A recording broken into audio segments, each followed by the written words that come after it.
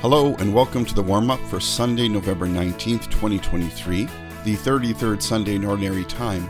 My name is Father John Jaska, the pastor of the Chatham Catholic family of parishes. A reading from the Holy Gospel according to Matthew. Jesus spoke this parable to his disciples. For it is as if a man, going on a journey, summoned his slaves and entrusted his property to them. To one he gave 5 talents, to another 2, to another 1, to each according to his ability. Then he went away. After a long time, the master of those slaves came and settled accounts with them. Then the one who had received the 5 talents came forward, bringing 5 more talents, saying, Master, you handed over to me 5 talents. See, I have made 5 more talents. His master said to him, Well done, good and trustworthy slave. You have been trustworthy in a few things. I will put you in charge of many things. Enter into the joy of your master.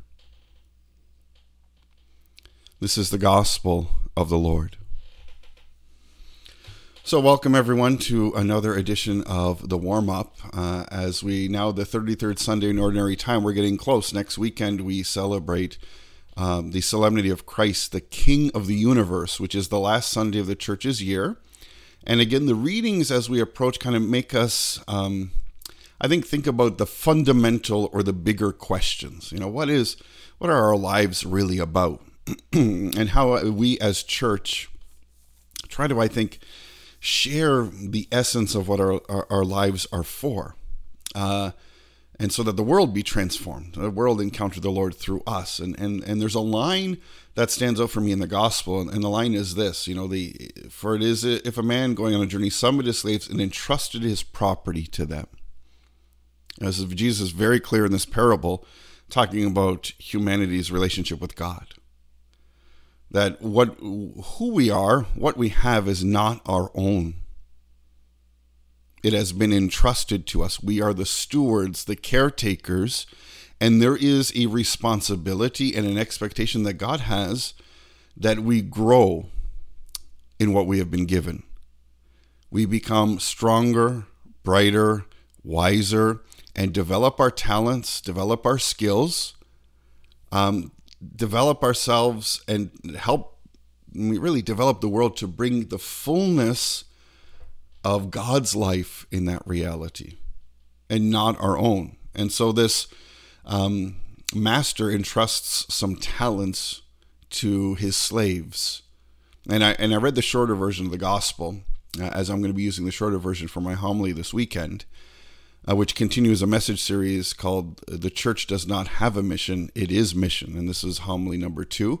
If you want to listen in or watch the homilies of this series, you can go to revjj.ca.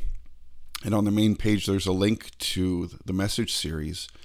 And it's this sense, if we're caretakers, we're stewards, and our lives are not about living in the moment, but our lives are about the destination, which is heaven, and the journey of how to get there, not for ourselves, but how we help others get there. We then grow our talents. And so when God comes, at the end of our earthly journey and asks, what did you do with everything I gave you?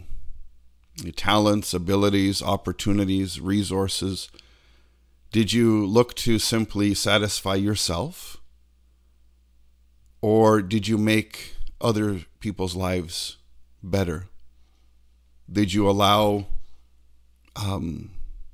my love, God's love, to flow through us to bring hope? Because in the second reading, Paul's letter to Thessalonians this weekend, it talks about being children of light. Are we living as children of light, or are we going to remain in the darkness and just worry about ourselves? These are significant questions and reflections for us as we end the church's year. And then, kind of right on the heels of that is Advent. And, really, the Christmas season, which in secular world has already started, there is a joy, there is a grace, there's something special about Christmas. There is a generosity, even in just society, secular society, to be generous, to be mindful. And there's those glimmers of hope for us as a church to highlight kind of this Christmas spirit and try to stretch it out throughout the whole year, that is the Christian life. This generosity, this compassion, this mercy, and that's how our talents, our hearts grow. So that when the Lord comes, he'll say, well done. You've been trustworthy in some things. I'm going to give you more. Enter, in the last lines of the gospel, enter into the joy of your master. Well, I think the only way we can really change, we can really be awake, stay sober, as again, I'm referencing the second reading to Paul's letter to Thessalonians, is to, reflect on what talents, what gifts, what abilities, what resources has the Lord given me that I'm called to share. Each has been given according to their ability. So we all don't have the same gifts, thankfully, but we need them all. We need them all to work together. And so what gifts has God given me? What talents, what abilities do I have that helps make this world a better place? What can I share? What can I give? What can I sacrifice? And then be attentive to the opportunities that are before me. Where are the opportunities to act? If we're looking on saying, okay, Lord, I'm going to reflect on the gifts I have to share, the Lord's going to present to us opportunities to share those gifts. So we have to be attentive, and then we simply have to act. So reflect, look, act. And then I think we can grow and we can help others grow as we are mindful of our final destination.